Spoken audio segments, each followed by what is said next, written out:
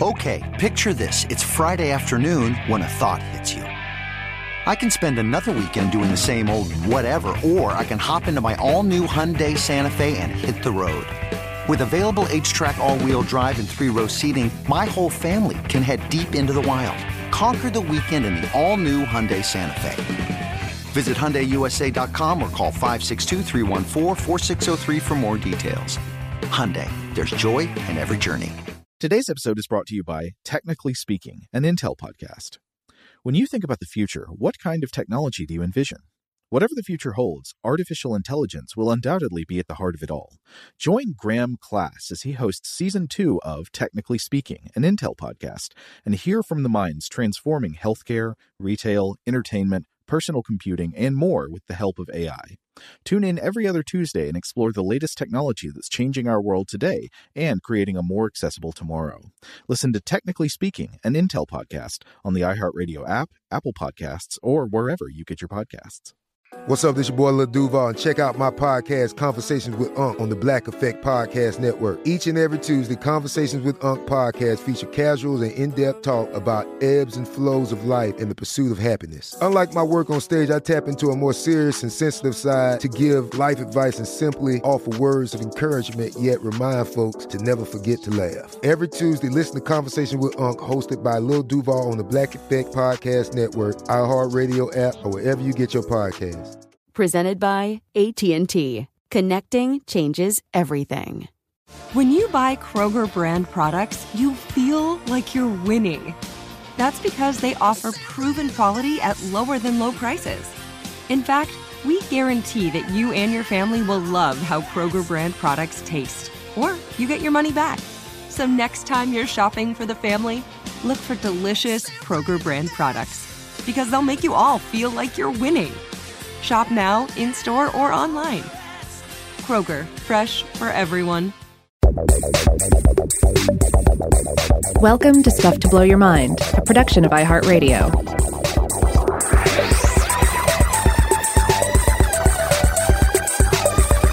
Hey, welcome to Stuff to Blow Your Mind. My name is Robert Lamb. And I'm Joe McCormick, and we're back with part 2 of our series on thirst. What are you drinking right now? Absolutely nothing. Oh, no, what? Wait, I have water here at my desk. Water. Okay, I'm always good. drinking water. I'm a water guy.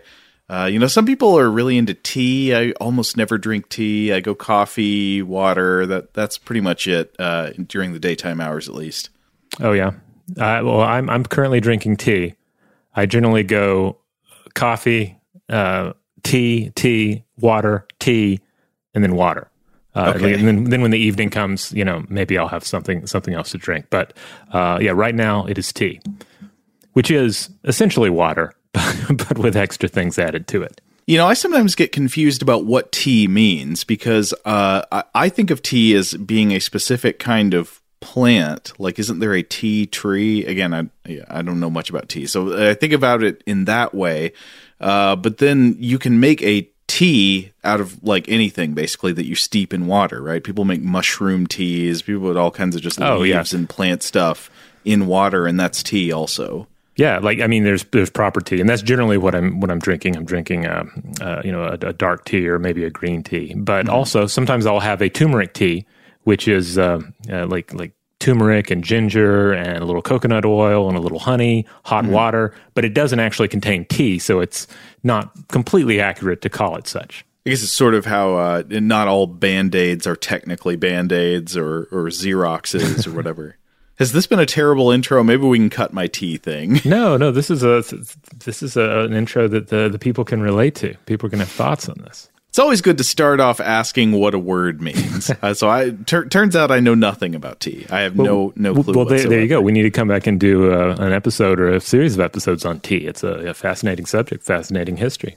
Okay, well, we're going to jump back into some of the science that we were talking about in the last episode, where I was reviewing an interesting paper that I'd read summarizing the recent state of research on the biology of thirst. That was it was a paper published in Current Biology. We had to break off in the middle of talking about it, but before we get back into that, Rob, I think you wanted to talk about the taste of water, which I think is in itself a very interesting subject. Yeah, it's it's a strange one because we probably don't think about it enough, but we often talk about it, especially when we travel from one place to another. If you think back on water that you've consumed in the past, you may have specific memories of different waters. Like I remember when my family lived in the country and we had well water, and it had a distinctive taste. And I can't say that I loved it, but if I were to encounter the exact same flavor profile again, it would probably make me nostalgic. Like it's a definite flavor that is tied to a definite place and time. Warning that this is a little crude, but I don't know of how else to explain it. Have you ever been somewhere that had farty water? Well, it's kind of sulfury water. Yeah, so kind of like water from the. Yes, that's kind of what this was like. Yeah, it had kind of a fire and brimstone kind of flavor to it. Oh, okay. That's a more elegant way to put it. Well, the denizens of hell are not insulted. They're flattered that you would compare this foul drinking water to flatbreads. But but then sometimes I don't know. There's also beach water. Like anytime I'm in Florida and I'm having Florida water, like it tends to have its own bouquet, its own flavor profile that at the time I'm not enjoying, but then after I'm back and drinking tastier water, I kind of long for it. Because like this is the water of the vacation that I am no longer on, that sort of thing. I remember when I was in middle school, I went to New Mexico and we went somewhere there where the water was very, I don't know, the tap water was almost kind of frothy somehow. It was like kind of white and cloudy. And I remember thinking it had a strange taste. I don't know what to connect that to, if it was supposed to be like that or not. Yeah. So I guess one thing we can definitely establish here is that there certainly there is an objective difference in drinking waters from one place to another. Atlanta water versus Florida water, that sort of thing. But there's also this wide variety in how people just interpret the taste of water. I think we often think of water as being neutral or tasteless. If you're mixing a cocktail, for example, you don't want to shake it too long with the crushed ice because what will happen? You will water it down. Water, in this case, is the antithesis of an interesting flavor profile. Well, but the other half of that is sometimes people screw up making a drink because they don't shake it with ice at all when they're supposed to, and they don't understand that shaking with ice not only cools the drink, but it also adds a certain amount of water to the drink, which is an important ingredient. Yes, absolutely. So you're supposed to shake a cocktail and you don't, you end up with a drink that's usually too strong or too sweet. Yeah, there's a balance to be maintained there, much like the balance of water in the human body that we discussed in the last episode. Many of you out there have probably met someone who claims to not like the taste of water. Sometimes these individuals will use flavored water or other beverages instead, and will tend to shy away from just drinking straight water.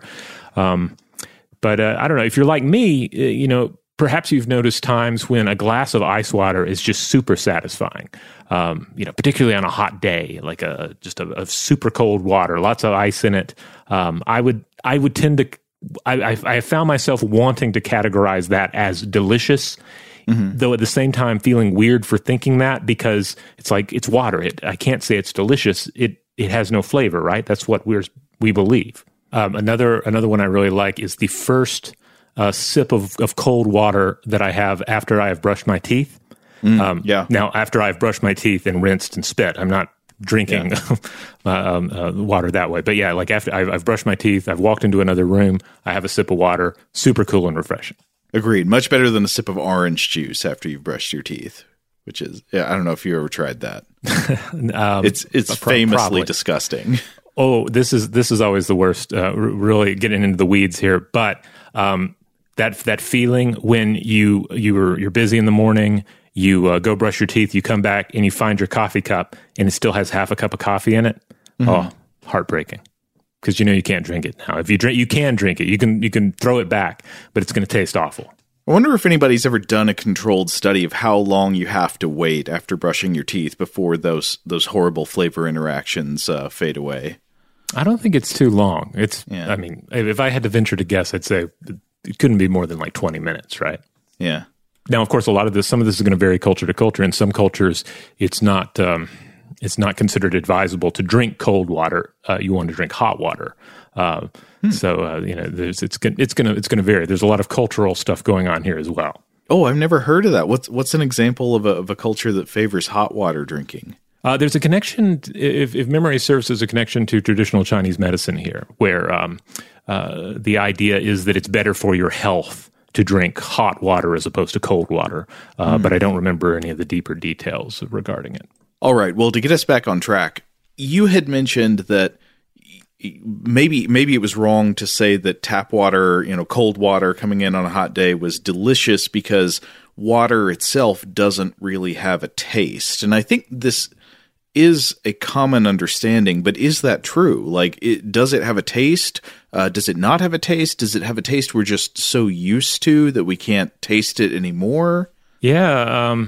To go back to Aristotle. Aristotle was certainly kind of in the no taste camp, stating that it was for the most part tasteless. The idea that water is it made liver flavors, but in and of itself does not have flavor. But a lot of work has gone into this question. Some interesting studies. I was reading an article by Burlingame et al.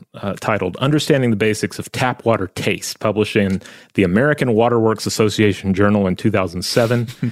And they point out that basically the water is going to contain negatively and positively charged ions as minerals.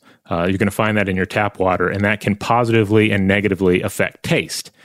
This is especially key, they point out, as far as water regulations and reverse osmosis go, which is to say, without getting into all the chemistry, there are certainly differences in water flavor due to different minerals and other elements in the water.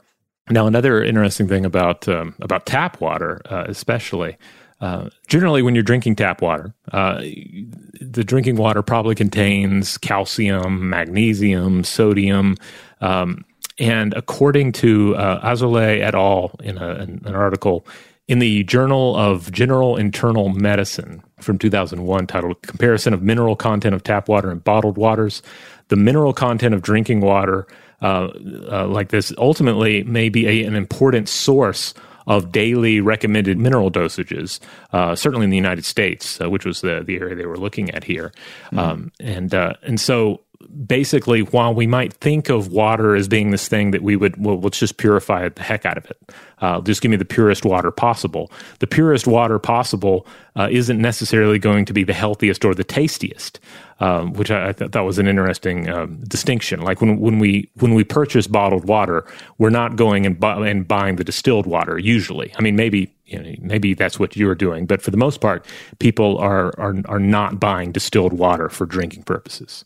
Right, but distilled water, even though it is probably the purest form of water you can get, is not necessarily better for any reason, not for health or for experience of drinking. Right. Now, in terms of just trying to get down to the question, though, well, what does it taste like? Okay, we're saying it can go a little in this direction, a little in that direction. We have these mineral components, adding to the flavor. But what is the taste itself? And I think one of the interesting things about that question is that it forces you to take a step back and think about taste itself. Taste involves both sensations on the tongue and olfactory information as well. So it's not only tasting with the mouth; it's smelling whatever it is that you're consuming as well. And certainly we do taste contents in the water, though under ideal circumstances that's not going to push you hard in any direction. But obviously, if you dilute some sugar in a glass of the universal solvent and drink it, you'll find it sweet.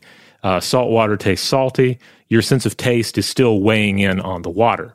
But in terms of this kind of brings us back to the same question. Does the water itself have a taste, or is it just the vehicle for these various flavors, be it salt or sugar or, a slight hint of magnesium, that sort of thing? Mm-hmm. So one idea proposed in the 60s and 70s by psychologist Linda Bartoshuk was that the taste of water is more of an aftertaste of prior eating and drinking. And this, too, I guess, is more in line with the idea of water as the vehicle of flavor, but something that is in and of itself flavorless. So the idea would be that, like when you take a drink of water, you are somehow re-experiencing flavors of foods you may have eaten most recently. Yeah, and this will become important again. We have to realize that when you take a sip of water, you are not introducing water, no matter how sterile your water is. Your mouth is not sterile. You know, your mouth is going to, even if you've just brushed your teeth, great, but that you're going to have some semblance of that experience in your mouth. If you're eating dinner, you know, there's going to be the hint of food or drink as well. So, you're not introducing the water into a neutral place. If nothing else, your saliva is present. Emily Underwood wrote an excellent short 2017 piece for the American Association for the Advancement of Science on this topic, the flavor of water. And in one point, she's citing Zachary Knight. Oh, who was one of the three authors of the research summary Thirst in Current Biology that I was referring to in the last episode, and I'll be talking about again in a few minutes. Yeah. So Underwood points to something that we discussed in the last episode, that, you know, ultimately when we're getting into taste, when we're getting into water detection in the mouth, the molecular and cellular mechanisms here are not that well understood. And then she also touches on some of Knight's research regarding the thirst trigger, where that seems to locate in the brain, and then ultimately where is the trigger in the rest of the body. But we'll come back to that in a bit. Yeah, but I guess there are somewhat separate questions for: can you detect water in your mouth versus can you taste water? I mean, those are slightly different, right? Yeah, but then again, when you start thinking about like what taste is, maybe they're not that different. Like but it basically comes down to, it's not about interpreting these minerals or sweetness or saltiness, but like the basic signal of it is water, it is in my mouth, you know. And then ultimately being able to tell if something is not water, or if the water is, you know, too far in a particular direction, like, oh, it is actually oil and water and not just water. I wanted water, that sort of question. So researchers have been trying to isolate water-sensing taste receptor cells on the tongue. Of particular note here is the paper, The Cellular Mechanism for Water Detection in the Mammalian Taste System, by Zocchi et al., published in Nature Neuroscience in 2017. This was a team, I believe, from the California Institute of Technology in Pasadena, and they were working with mice. And this is one of those studies that, it's already an interesting area, like using mice to figure out how we're tasting, but then it goes in ultimately strange directions that are pretty fascinating. So they were using different varieties of mice with specific types of taste receptor cells genetically knocked out in order to try and isolate which ones were seemingly useful in tasting water. And they found that the acid-sensing, sour taste receptor cells seemed to be the most involved. Mice with those knocked out took far longer distinguishing oily water from clean water. In the words of the study, this, quote, compromised discrimination between water and non-aqueous fluids. So these cells seem like they may well be very much involved in the process. Interesting. Okay, so if we are actually tasting water, it may rely more on the cells that normally taste sourness or acidity than other taste receptor cells, or at least in mice. And if the same held true in humans, that would be the case for us. Right. But this is where the mouse experiment from this team gets weird. So to further test this out, they bred mice that could taste light with these acid-sensing TRCs, taste receptor cells. They trained them to drink water from a spigot, and they replaced that spigot with an optic fiber cable. So they apparently treated the mice, in this case, they apparently treated the light as if they were tasting water. But they didn't stop. They kept drinking the light long after they would have normally stopped drinking water. So the acid-sensing TRCs might be involved in triggering drinking, but they might not be involved in stopping you from drinking, like saying, okay, well, that's all the water I need to drink right now. And I'm not sure. There may be other complications there. I mean, once you have an animal drinking light and not actual water, It just seems to me like there might be other things going on there on a very physical basis. So this would be taste receptor cells in the mouth, but they're like optically sensitive cells. Am I right about this? Yes, they're literally like drinking light with their mouth, like letting light shine into the oral cavity. Yes, I mean, it sounds insane when you say it out loud, but yeah, there's actually a YouTube video about it from Science Magazine titled "These Mice Are Drinking Light." So if anyone needs to actually see what we're talking about here, pull that up. And yeah, it's this black mouse going up to this little receptacle, and it appears to be drinking, but there's blue light flooding out of the hole. Okay, and it's got light-sensitive cells in its mouth, so the mouse's brain is reacting as if by shining light into its mouth, it was swallowing water. Yes. That's crazy, man. Yeah, it is. This is it's mind-blowing on several levels here. So ultimately, this all might be related to changes in pH level when in a normal situation, when a mouse or any mammal supposedly is drinking something that is not light.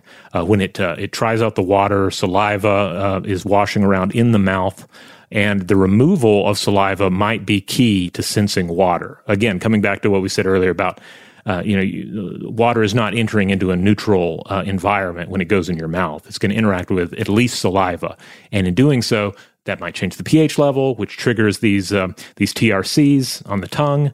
That seems to be the basic framework we're potentially looking at here. Oh, that's interesting. So at least according to the idea here, part of the sensation of drinking water might be the water's ability to wash natural saliva out of the mouth. Right.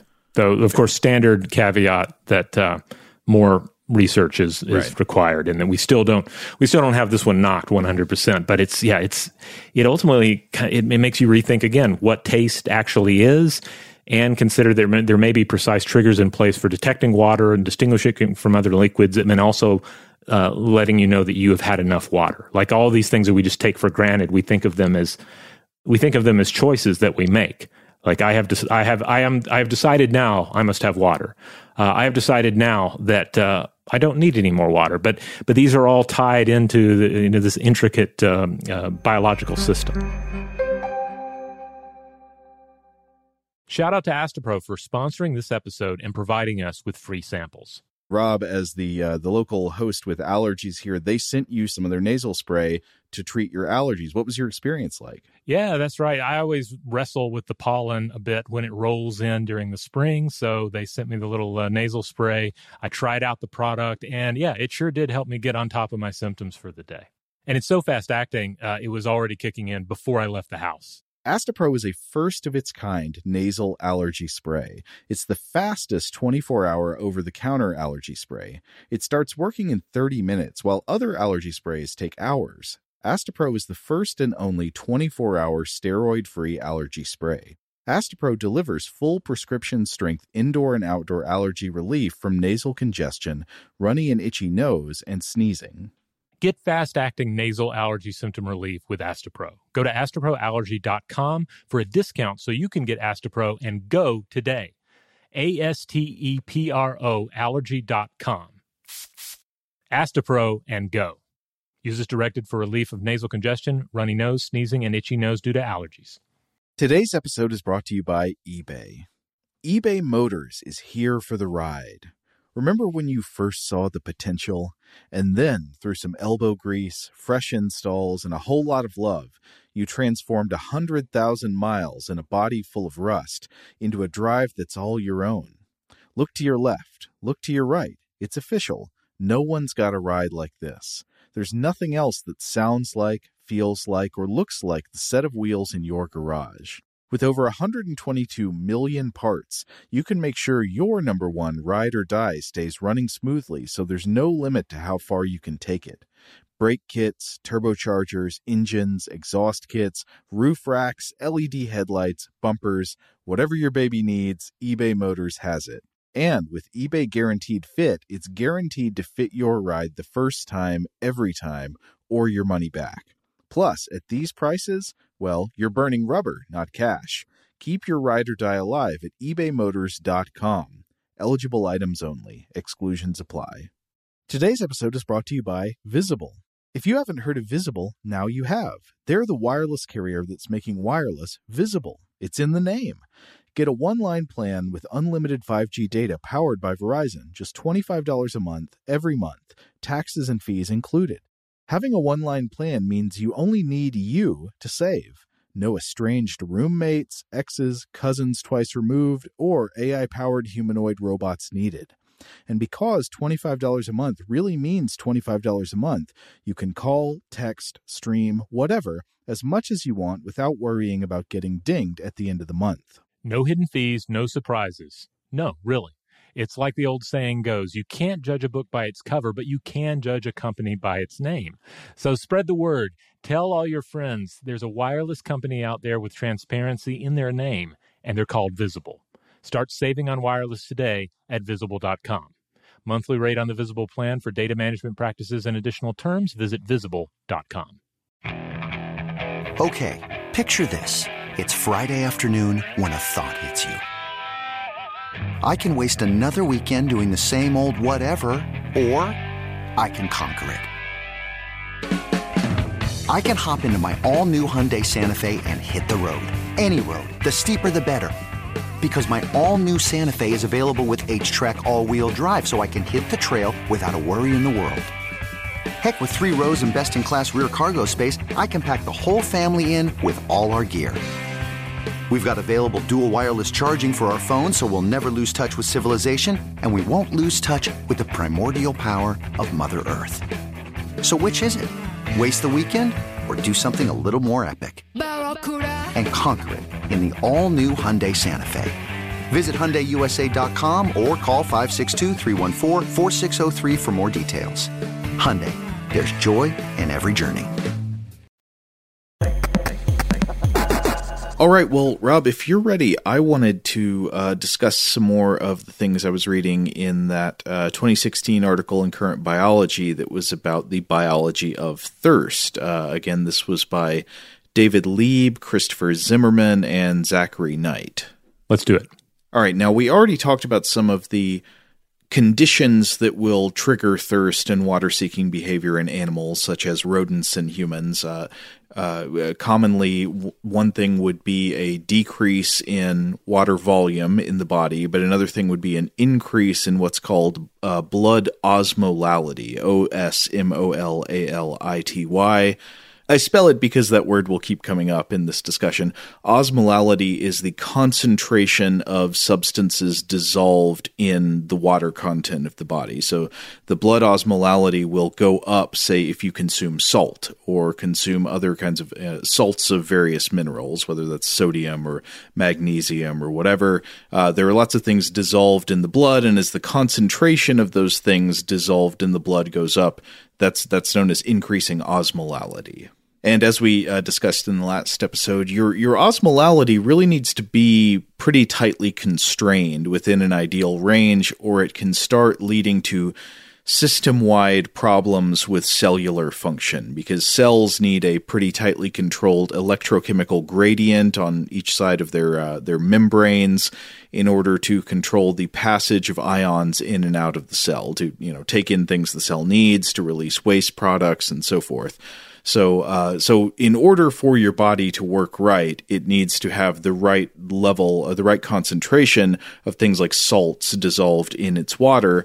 But you also have to keep your body's water volume at the right level in order to maintain ideal blood pressure, because that blood's got to flow. And if you suddenly are to remove a lot of liquid from the body, suddenly the heart has to pump harder and harder to get the red blood cells to all the different parts of your body. So keeping up the right amount of water in the body and the correct concentration of substances dissolved in that water is crucial. And that dichotomy we talked about last time actually breaks down into 2 distinct types of dehydration that the authors talk about. And these 2 types of dehydration actually lead to different behavioral reactions in animals. So you can have dehydration within cells or dehydration between cells. A loss of water from within cells, known as intracellular dehydration, is usually caused by high blood osmolality, so the introduction of salts or other things like that into the body. This draws water out of cells by osmosis and causes the cells to shrink, which certainly doesn't sound good. Standard behavioral response to that kind of thing, that intracellular dehydration, is thirst. You want water, so you go get it. Loss of water from between cells is known as extracellular dehydration, and this usually is caused by a loss of total blood volume, for example, by bleeding. You know, if you cut yourself and lose a bunch of liquid out of your arm or something, you will lose total blood content without changing the body's osmolality. You know, you think about it that way, like the liquid is going down, but you're not changing how salty the liquid that's left is. Mm-hmm. So in order to recover from that condition, you will actually need both water and salt to replenish the lost volume. Just drinking water alone would leave your osmolality too low. So the behavioral response to loss of total water content or content from between cells is usually thirst plus what the authors call salt appetite. You want water and salt at the same time. But interestingly, many things that happen to the body cause both types of dehydration at the same time. And the example they give is sweating. This is very common, right? You know, you go out in the sun and you sweat. Well, sweat is not only a loss of blood volume. Sweat is salty, but sweat is actually less salty than your blood. So if your body is losing liquid that is less salty than its water content overall, like sweat is, the salt content of what's left behind is therefore increasing. Does that make sense? Mm-hmm. So the extra salt left over inside you when you sweat causes an increase in blood osmolality, again triggering a thirst for water. It's kind of counterintuitive because if you ever do taste sweat, it tastes salty, so you would think it would feel like you're losing salt, but you're actually gaining salt as in relationship to the amount of water left in you.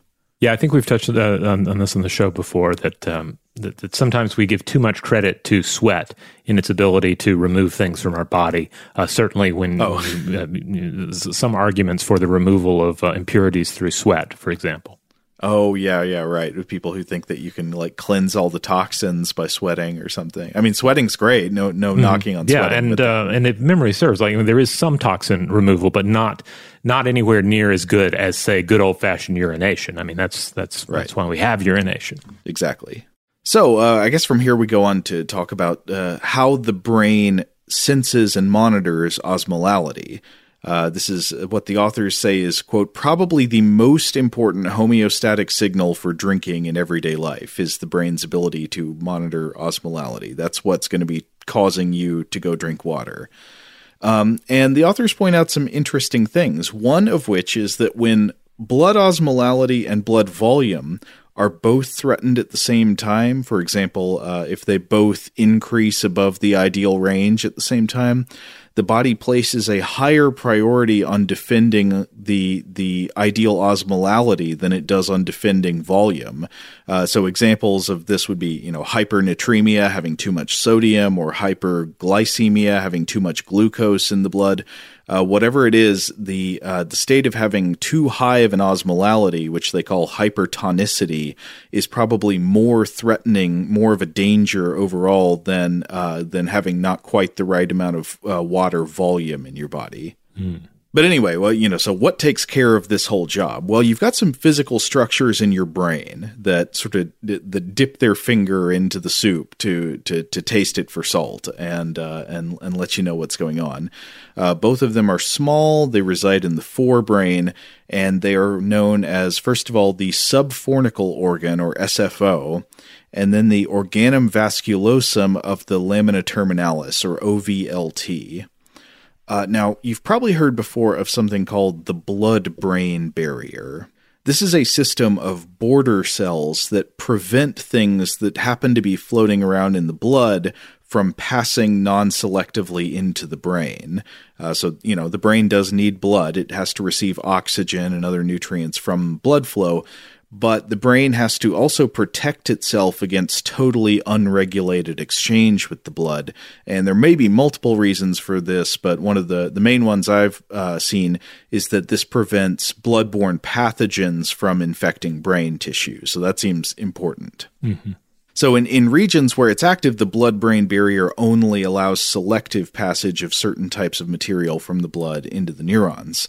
But if you're part of the brain that needs to get raw data about the contents of the blood moment by moment, apparently it won't do to be hiding behind this protective fence of cells. So according to the authors here, the SFO and the OVLT, though they are in the brain, are located outside the blood-brain barrier, so they can sort of taste the blood river unfiltered, undiluted, to get a raw sense of what's going on.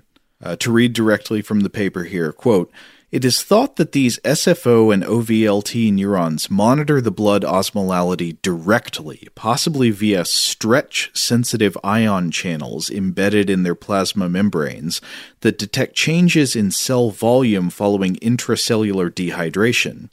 However, the identity of the specific ion channel or other protein responsible for osmosensing by these neurons is unknown.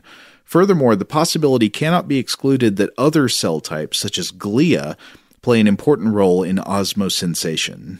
So here they put the flag up for one more thing that hasn't fully been figured out in the science of thirst, is what is the direct molecular mechanism that the neurons in these brain regions use to detect changes in blood osmolality. It may be these stretch-sensitive cells that, get dehydrated and then send information based on that to the brain regions that then filter out to other brain regions from there, but we don't know for sure. Anyway, that is sensing intracellular dehydration, or increases in blood osmolality. But what about that other kind, extracellular dehydration, where the blood volume actually decreases overall, such as after bleeding? Well, decreases in blood volume are known as hypovolemia, like low volume, hypovolemia, and they correspond with a decrease in blood pressure, hypotension. And the body's reactions to hypotension take place as sort of a complex chain of mechanisms involving multiple organs and several forms of a hormone, a very important hormone called angiotensin. You might see this abbreviated sometimes with like capital letters ANGI and then maybe ANGII for angiotensin 1 and angiotensin 2.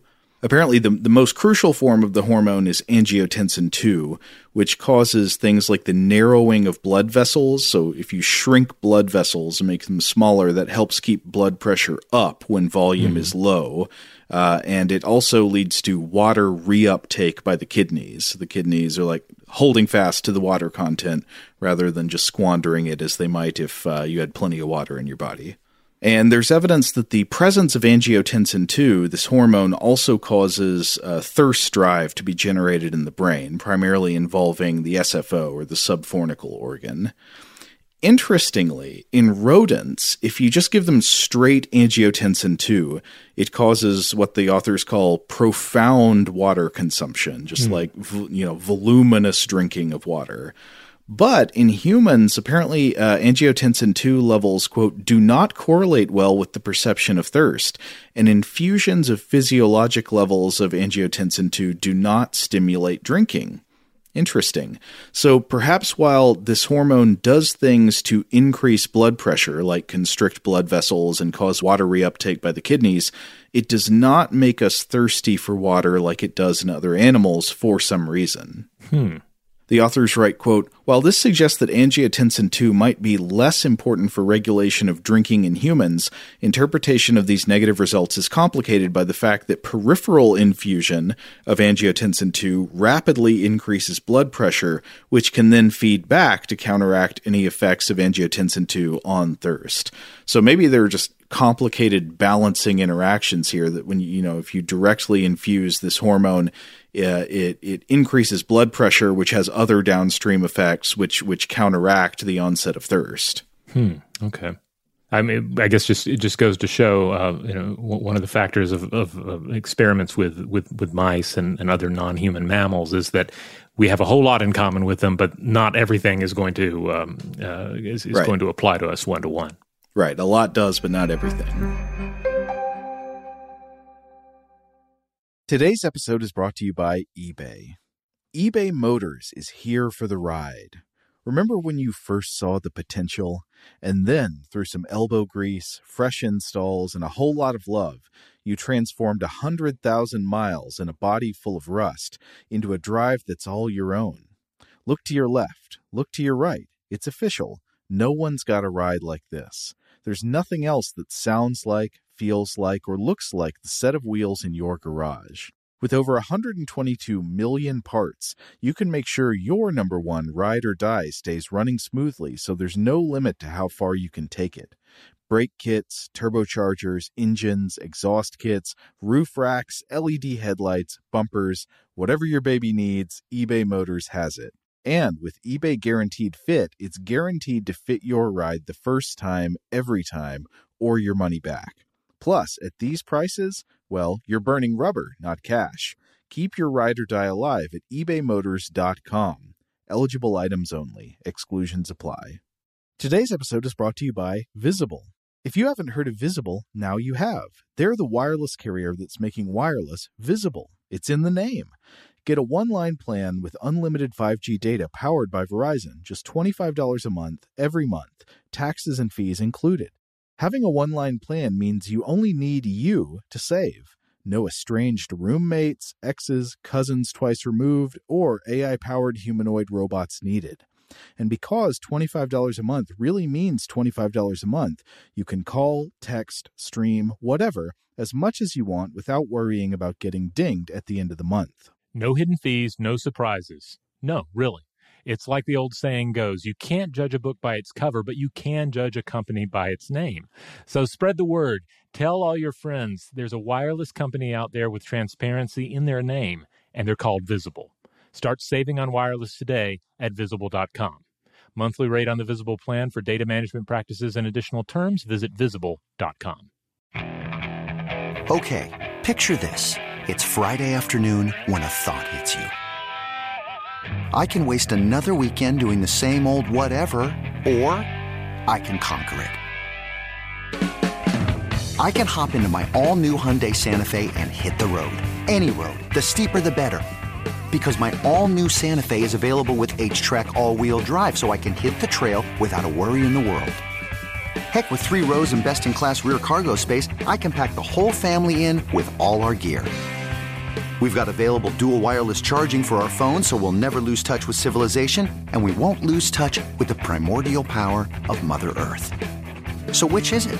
Waste the weekend or do something a little more epic? And conquer it in the all-new Hyundai Santa Fe. Visit HyundaiUSA.com or call 562-314-4603 for more details. Hyundai, there's joy in every journey. Today's episode is brought to you by Technically Speaking, an Intel podcast. When you think about the future, what kind of technology do you envision? Whatever the future holds, artificial intelligence will undoubtedly be at the heart of it all. Join Graham Class as he hosts Season 2 of Technically Speaking, an Intel podcast from Ruby Studio in partnership with Intel. Explore the future of technology that's rapidly evolving our world today with the help of AI. There's still so much work and research needed to fully understand the power and potential of AI, and Intel is at the forefront of implementing AI in revolutionary technology that's changing the world we live in for the better.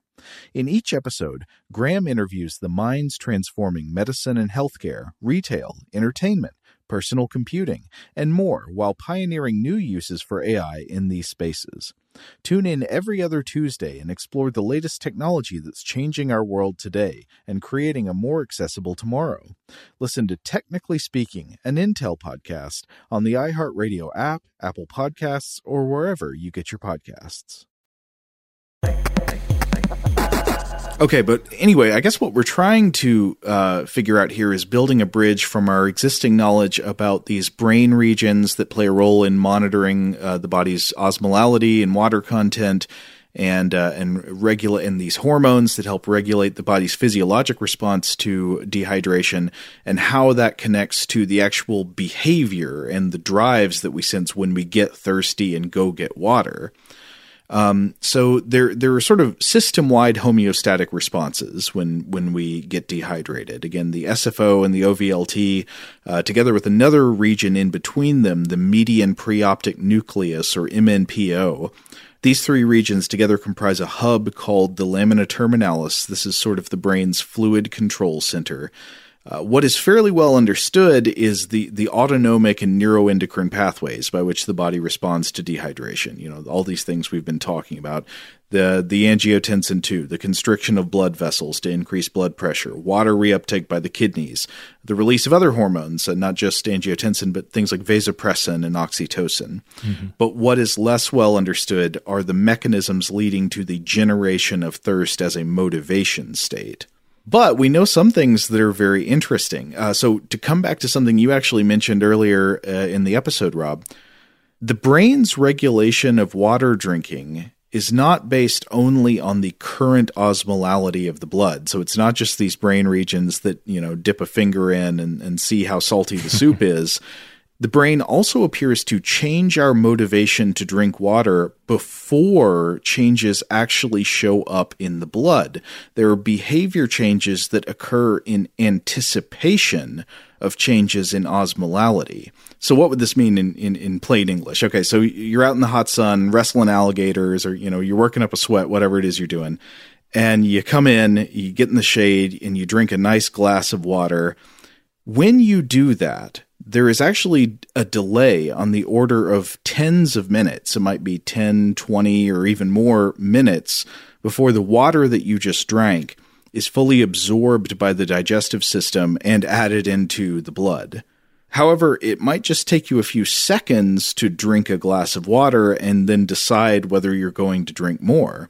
So if it's taking your body tens of minutes to fully incorporate the water you've just consumed, and for that to, you know, show up in a blood osmolality test, how come you don't just keep drinking water constantly until that happens? You know, you don't, even if you're thirsty, you don't usually drink a glass of water and then just fill up another one and another and another and another for, 15 minutes or something. Mm-hmm. If your level of thirst were only based on your blood osmolality, you might do that. You might kill yourself just drinking gallons of water while you're waiting for your fluid monitoring system to register the changes, right? Yeah. I mean, it needs to be again. It comes back to just what a fine balance it is, and therefore you need different sensors in different places in the human mechanism here.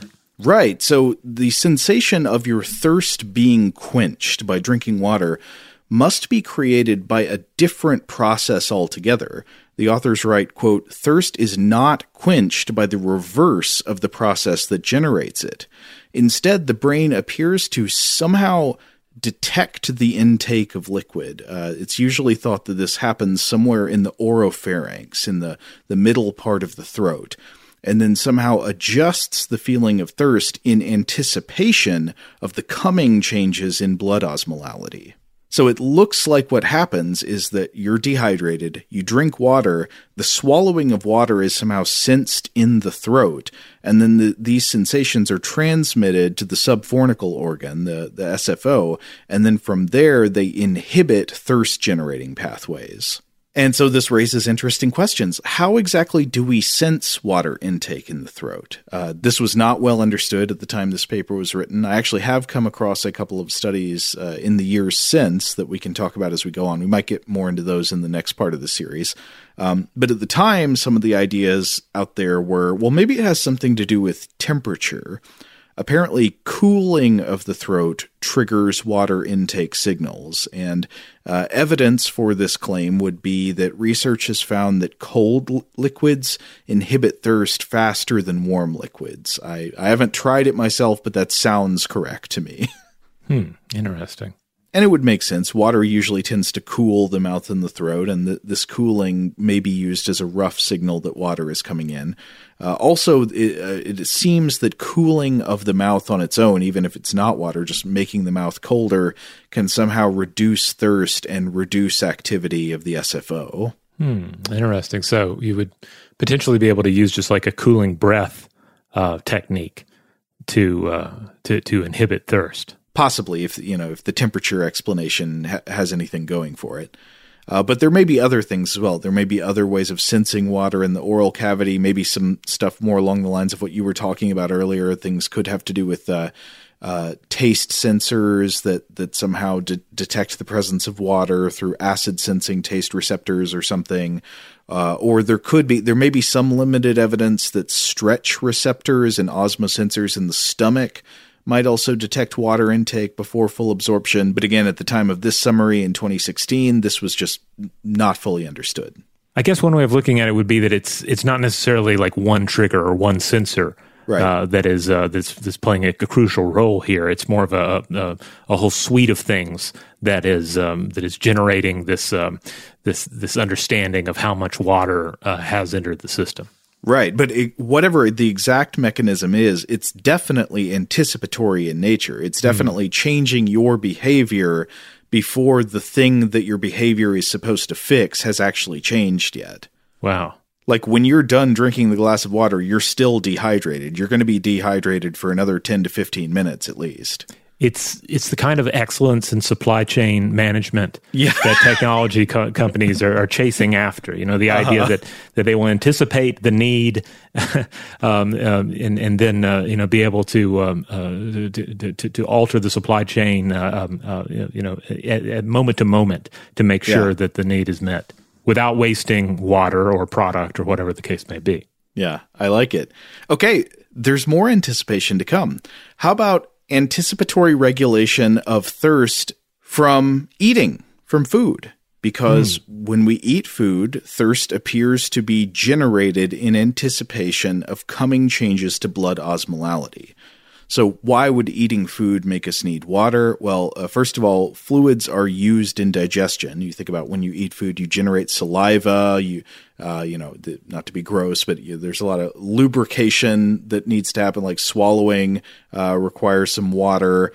And you have to chew up the food and form the bolus that will then travel down the throat. I mean, yum. I think we've covered that on the show before. Like, think about it today. Your next meal, really focus hard on everything that's going on in your mouth. It's a beautiful chorus of disassembly and then reassembly into the right sort of package to then make the journey down to the stomach. It's it's beautiful and it's horrible. You can't think about it while you're eating, or at least I find I can't. Just think, have you ever thought of a more appetizing idea that your like mouth and throat are lubricating the ball of food that you're smashing up? Yeah. But anyway, so that's one thing. But then the other half of it is that eating usually increases blood osmolality by adding salt and other things to the body. Yes. So much salt. So the body appears to have an anticipatory response to eating that is generating thirst before those changes even register. And this thirst that comes from eating is known as prandial thirst.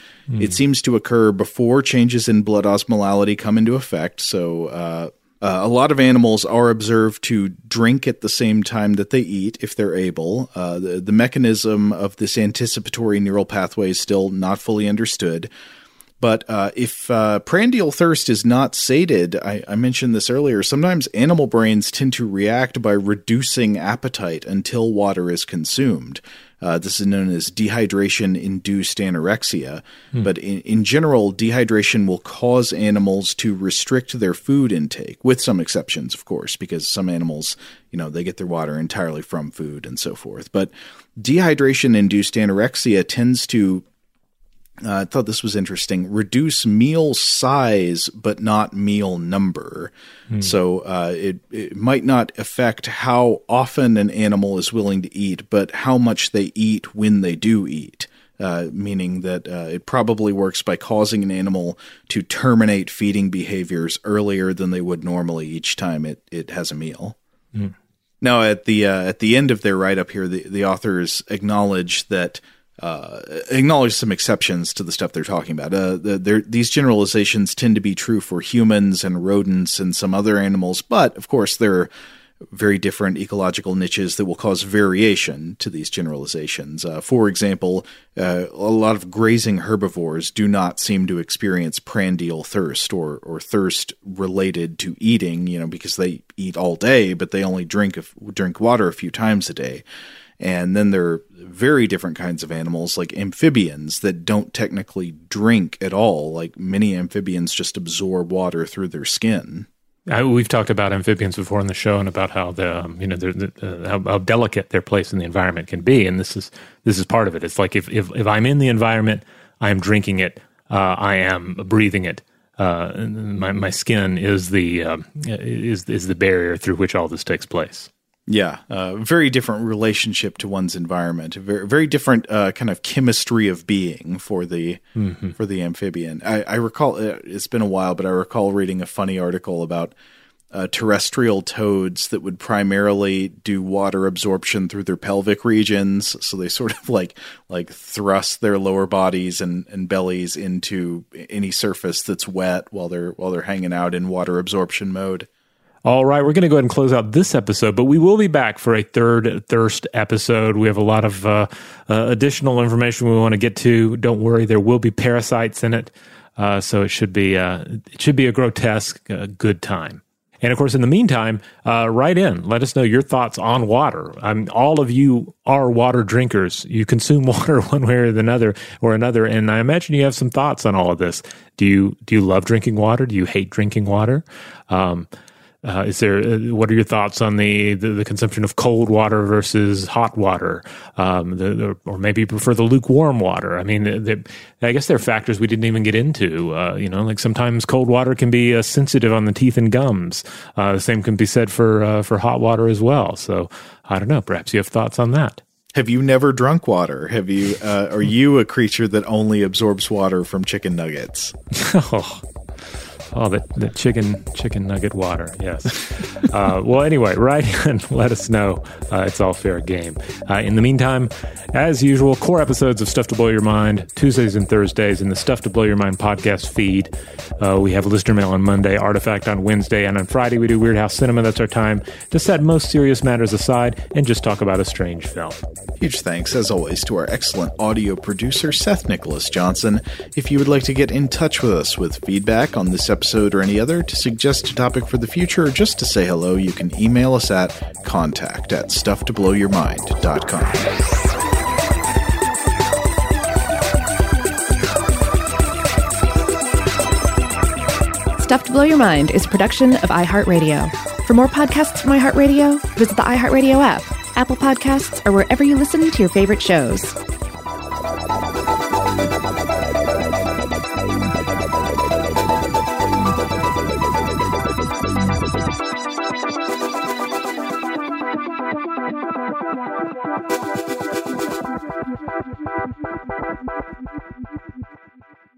Today's episode is brought to you by Visible. The future of wireless is here, and it's transparent. Switch to Visible, the wireless company that makes wireless visible. Get a one-line plan with unlimited 5G data powered by Verizon, just $25 a month, every month, taxes and fees included. No hidden fees, no surprises, no, really. What are you waiting for? Get with the times and switch to Visible at Visible.com. Monthly rate on the Visible plan. For data management practices and additional terms, visit Visible.com. The wait is almost over.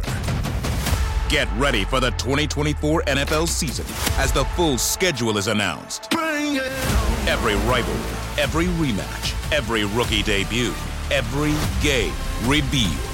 The 2024 NFL schedule release, presented by Verizon, coming in May. Live on NFL Network, ESPN2, and streaming on NFL Plus. Terms and conditions apply to NFL Plus. Visit NFL.com/schedule release to learn more.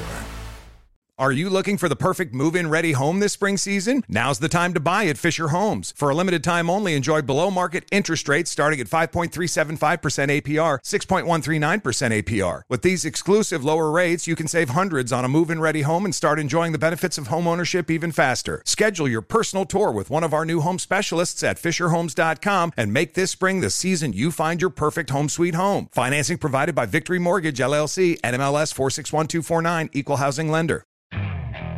Okay, picture this. It's Friday afternoon when a thought hits you. I can spend another weekend doing the same old whatever, or I can hop into my all-new Hyundai Santa Fe and hit the road. With available H-Track all-wheel drive and 3-row seating, my whole family can head deep into the wild. Conquer the weekend in the all-new Hyundai Santa Fe.